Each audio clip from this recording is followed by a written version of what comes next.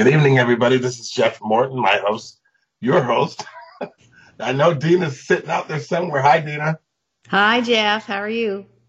I'm good. How are you doing this evening, my friend? I'm doing really well. Had a wonderful day here in New Mexico. The weather was outstanding, so I went for a long walk and processed. That's what I do when I walk. Well, it's been rainy and cloudy and typical here.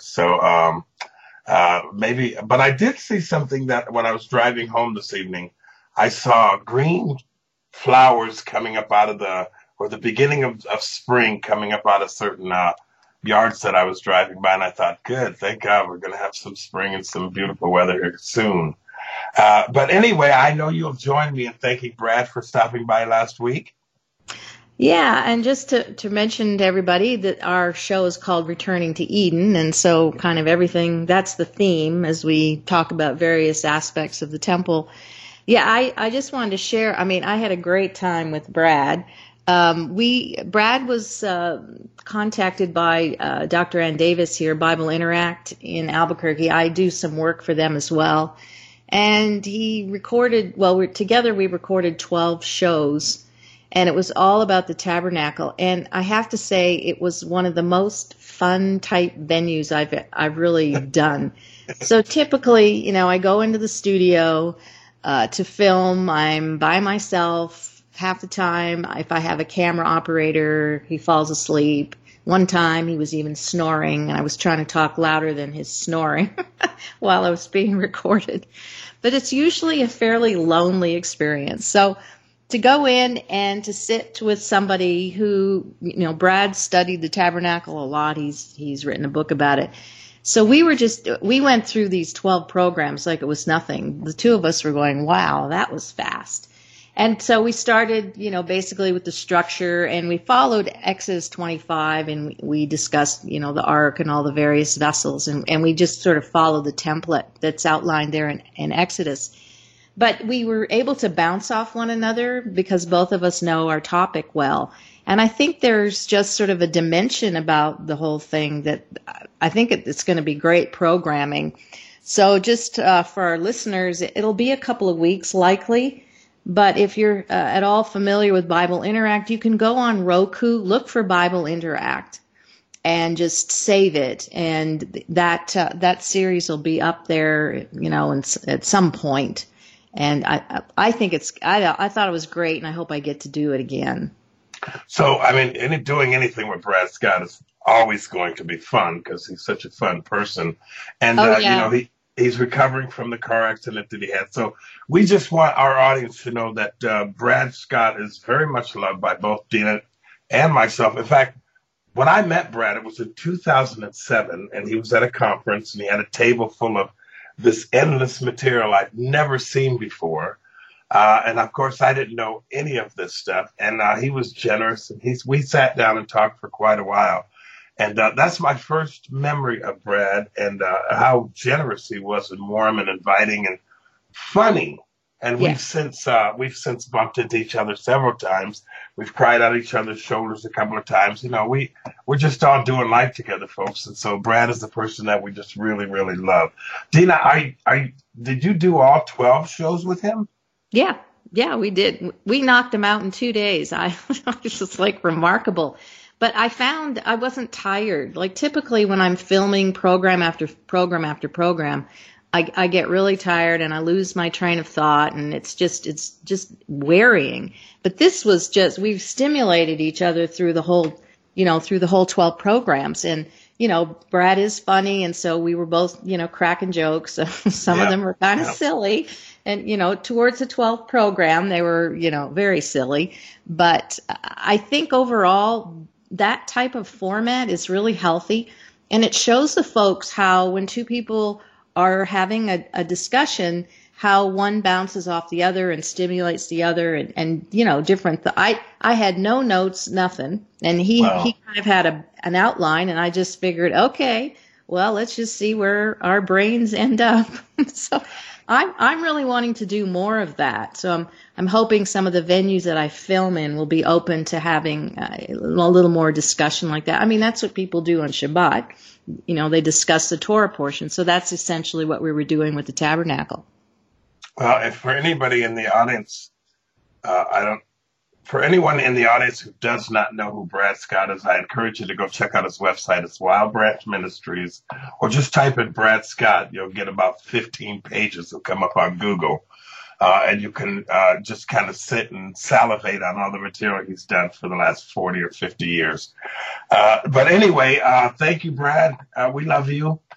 And tonight, folks, we're going to do something a little different. We're kind of going to depart a little bit from the knowledge of everything that we're trying to do and share. And of course, I know, Dana, you will agree with me. If you've got a lot of knowledge and you have no wisdom, then you might as well go sit in the corner by yourself. So we just believe that we're trying to bring a whole lot of information to you based on ancient Near East covenant treaty laws, certainly the temple and the tabernacle, obviously the Torah, and certainly the good news of the gospel message.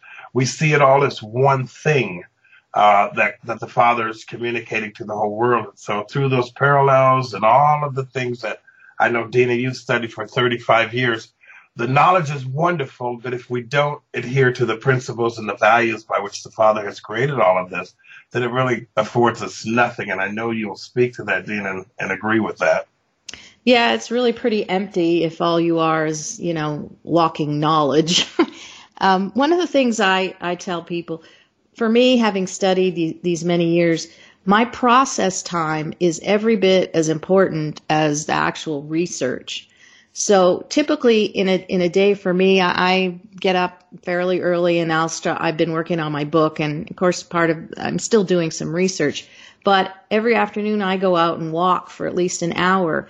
And that gives me time to just take the material and run it through my mind and process it and kind of see, what is the Father showing me? And then in my prayer time in the morning, he'll reveal things. So all of this is essential. You can't just sit there and just study and fill your brain with information without taking the time that's needed to work through that information. Sometimes I have to put everything away for, maybe a week, 2 weeks, sometimes even a month, because I don't see it. And I tell people every once in a while, I'll drive into town, go to the grocery store, and there I am in the fruit section, buying stuff. And suddenly the light bulb goes on and I get a connection that I just hadn't seen before. So that idea of process time and that, again, applying the principles, et cetera, will bring wisdom, and wisdom and knowledge are essentially two different animals. And I'm sure all of our listeners would agree in that wisdom is critical, but wisdom is living it out and maturing in the information and having it apply to your life and seeing how it weaves through the scriptures.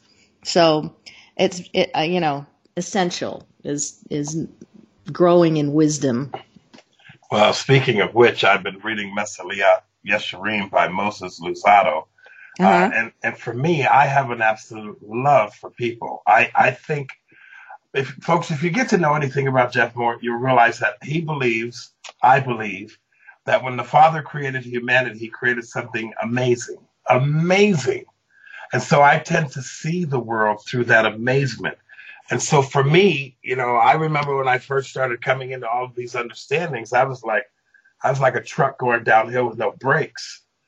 And I've since realized that the whole reason that we're learning all of this stuff and being a part of all of this stuff is to really, in my opinion, benefit someone else, be a light for someone else, and to take all of the information that you have, all the knowledge that you have, and help someone else in this world make things make life a better place. And that's kind of what I've learned over the last 5 or 6 years, but certainly in the last 2 years, that I'm sitting here reading this book. I'm reading Leviticus by Milgram. I've got a couple of other things that I'm involved in trying to learn and whatnot. And the one thing that screams out at me all the time is this means nothing if you're not helping somebody, if you're not doing something to make somebody else's life a little better or a little different or whatever that might be, which brings up the reason why we wanted to kind of take a departure from just kind of giving you a bunch of knowledge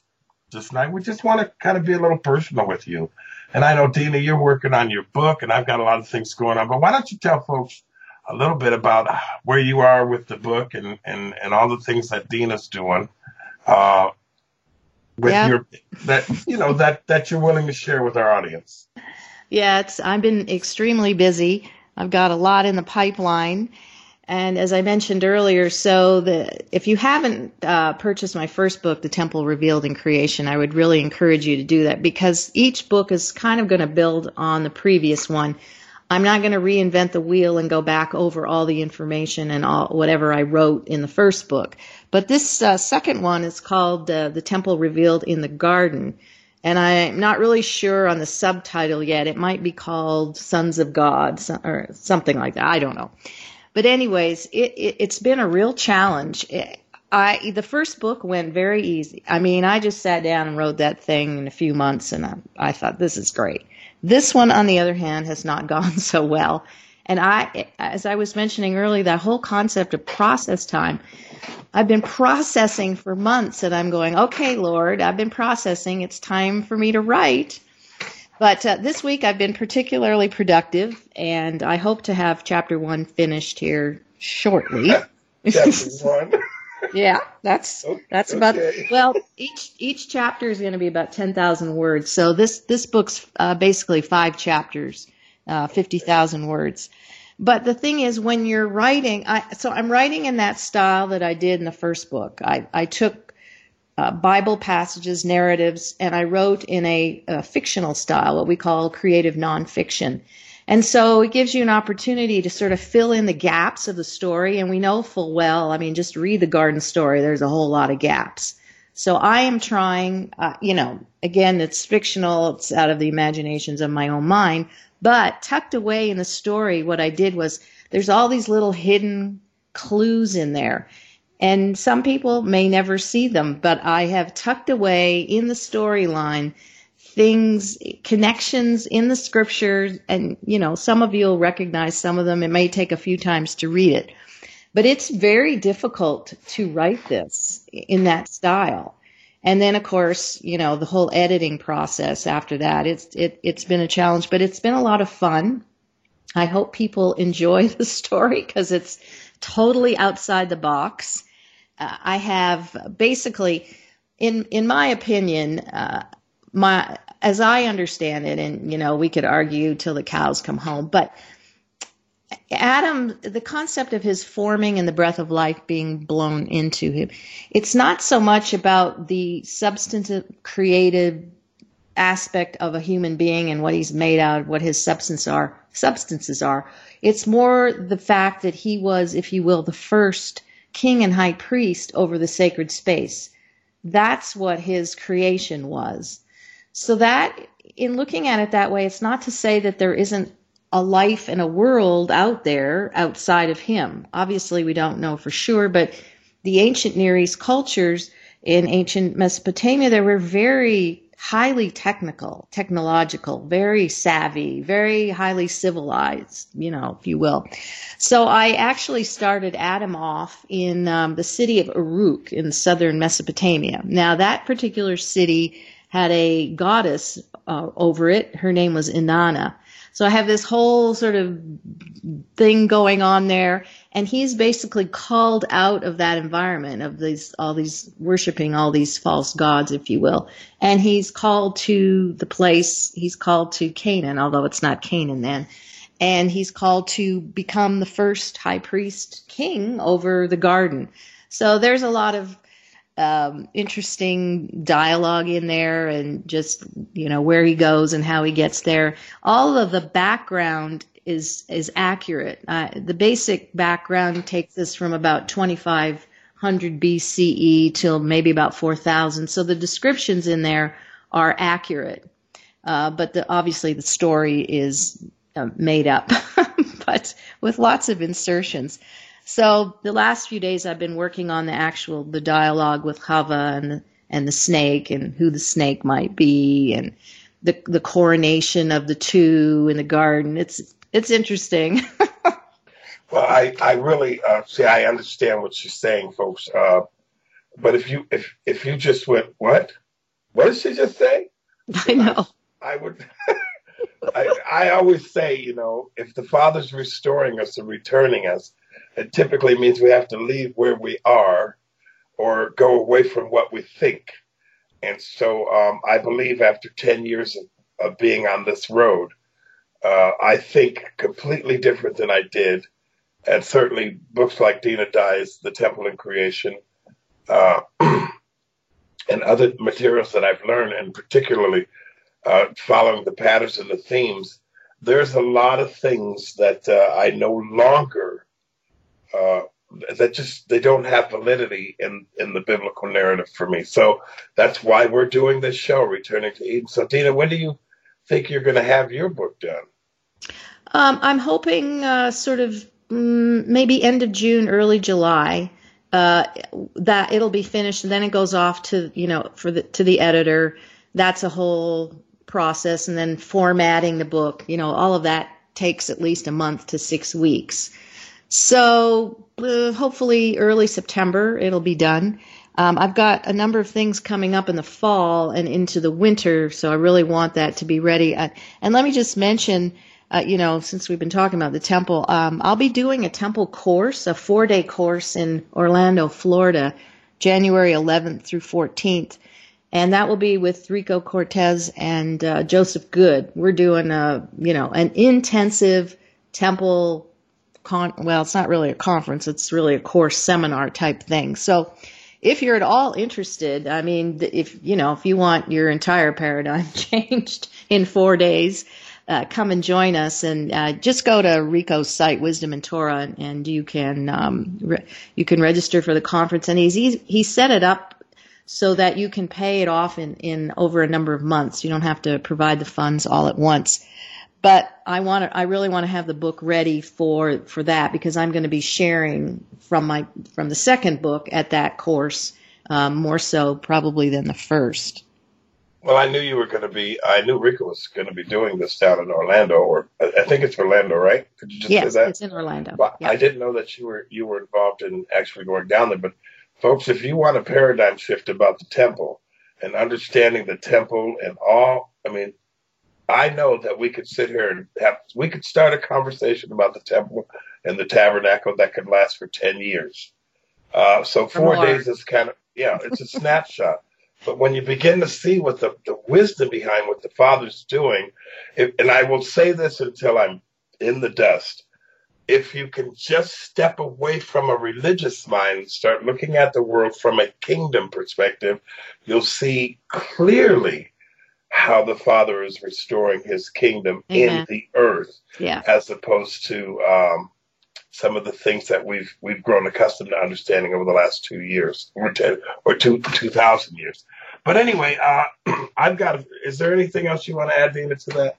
Well, I just, as far as the book, the focus of the book is on the kingship. I think we don't have a very good understanding of what that means. And so everything about this book in the garden has to do with the king, as I take us from Adam all the way to Yeshua.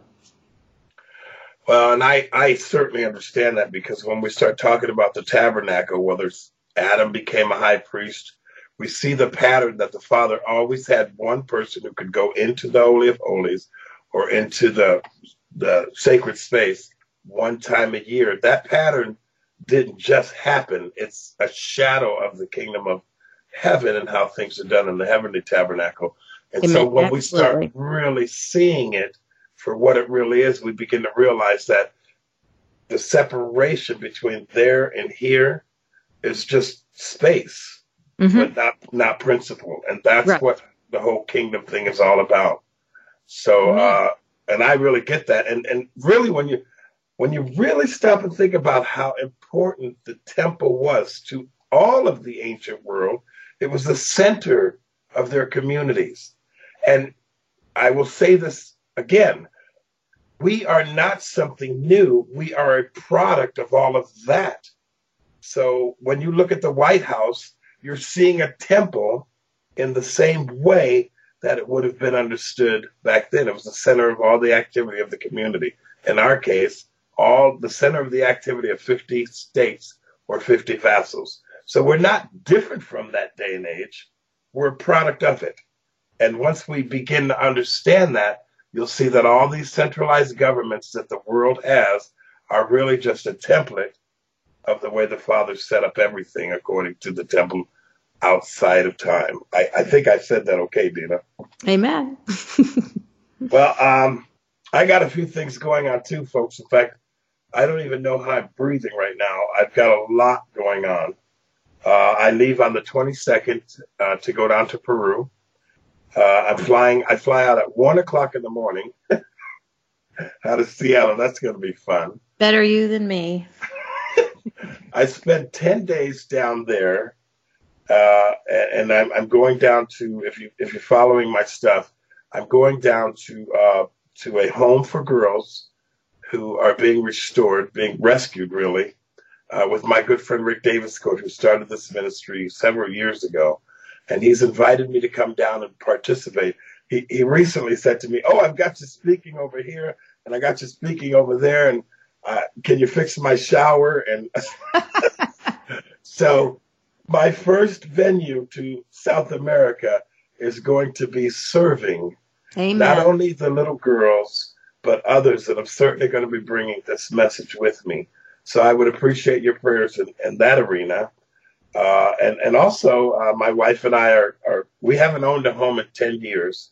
And so we were able to qualify for a home. So I'll be looking for a home and doing all those things. And then I've got something that I'm a little, well, Dina, why don't you talk about Israel Television Network? Oh, okay. So for those of you who are not familiar, there's a new network. It started up about mid-January called Israel TV Network. It is being presented as a network that is totally 100% in support of Israel and basically described as a Jewish Christian network. The goal of this network is to create multiple channels, and each channel will feed into sort of the main default channel. And so that will include a Jewish channel, a Christian channel, a women's channel, a men's channel, a movie channel, a music channel, an Israel TV products channel, a Messianic channel, a Roots channel, an events channel, a Cowboy Church channel. You get my drift. I think there's 21. Obviously, it's going to take some time. But I was invited to teach on that network. I was very excited. I went down to Amarillo and filmed a bunch of programs. And you can go on to the website, Israel TV Network. You can watch everything there for free, as well as their Roku station. They're on 30-plus different platforms, all free. And again, the channels are not all up yet. I think there's maybe about 5 or 6. But it's really been a blessing, and the people that I work with are just wonderful. And for me, just to have another venue, I'm excited. So, Jeff, why don't you share a little bit about what's going to happen for you in Israel TV Network? Well, one of the core things that I'm focused on, in addition to all of what Dina and I talk about, is I really believe that if we're at the end times, and I say that lightly, but if we are here, racism, bigotry, and anti-Semitism in the house of the Lord, we just have to really deal with that. And so I spend hours and hours and hours and hours trying to encourage the believer that if the Father's going to judge the house first, we should probably clean up the racism, the bigotry, and the anti-Semitism in his house. Amen. Because he's talking to, the entire Bible is talking to those of us who respond to the very reason why it exists. And if we're going to participate in the things that God has planned for us, and I love Jeremiah 29, I think it's 29:11. I know the plans that I have for you to prosper you, to, if you know what I'm talking about. Well, I just believe that the God that we serve is not color blind. He's color beautiful. we're the ones that are colorblind. And so I believe that, fighting anti-Semitism, racism, and bigotry in the house of the Lord is a calling that the Father put on my heart in 2009. And so a couple of people from Israel TV network saw my stuff, Brant Fricker, and I've talked to Rick Wage. They've invited me to produce a program specifically with regards to fighting, speaking, addressing, and dealing with racism, bigotry, and anti-Semitism. And so I've been in touch with them now for a while, particularly Brant Fricker, and he has said, whatever you need, we'd like to see you get this show on the Israel TV network. So I've asked Daniel Karalash, who's a friend of mine. He's a young man. I think he's all of 24 years old. Just a brilliant young person, and I believe in extending a hand to the young folks to help me do this, and also Bonnie Adams, who are friends of mine. I'm going to name them.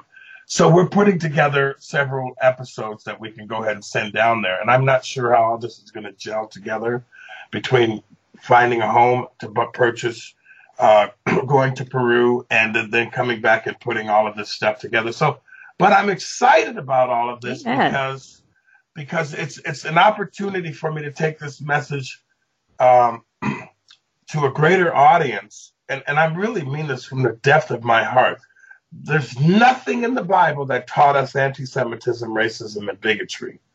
And so I think if we're gonna talk about all the things that we've learned, there's a few things we need to unlearn in the body. And that's the ministry of Uncoloring Race, which is what I do. I wrote a book about it.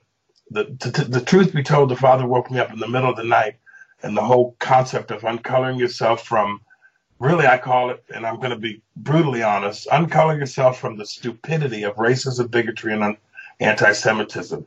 If we're supposed to honor our neighbors, then we can't afford to be like them when it comes to those three topics. And unfortunately, anti-Semitism, racism, and bigotry goes to church and synagogue too. And I just believe that we need to stand up and fight against that and keep fighting about it. Let's face it, folks, the world outside of what we're all about it's insane. It is. I had a rabbi tell me, not understanding the things of the Torah is insanity. And I couldn't agree more. And if you have no concept of the Gospels, then without those two things in your life, you're living insane. And I actually believe that. And we just want to kind of bring sanity back to the house. So, Dina, we just got a few minutes left. We got a few seconds left. I guess I'll let you close it all off. We just pray blessings on you as you go down to Arequipa, and we just pray that the Father would bless Rick Davis Court and those little girls, and that he's teaching the Torah to them. It's just amazing. So this audience is really all a part of that.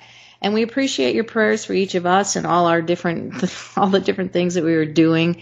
Next week we'll kind of pick it up and talk more about the temple, but we wanted to just share some personal things of what's going on and the context in which we're teaching all this. So, shalom to everybody. See you next time.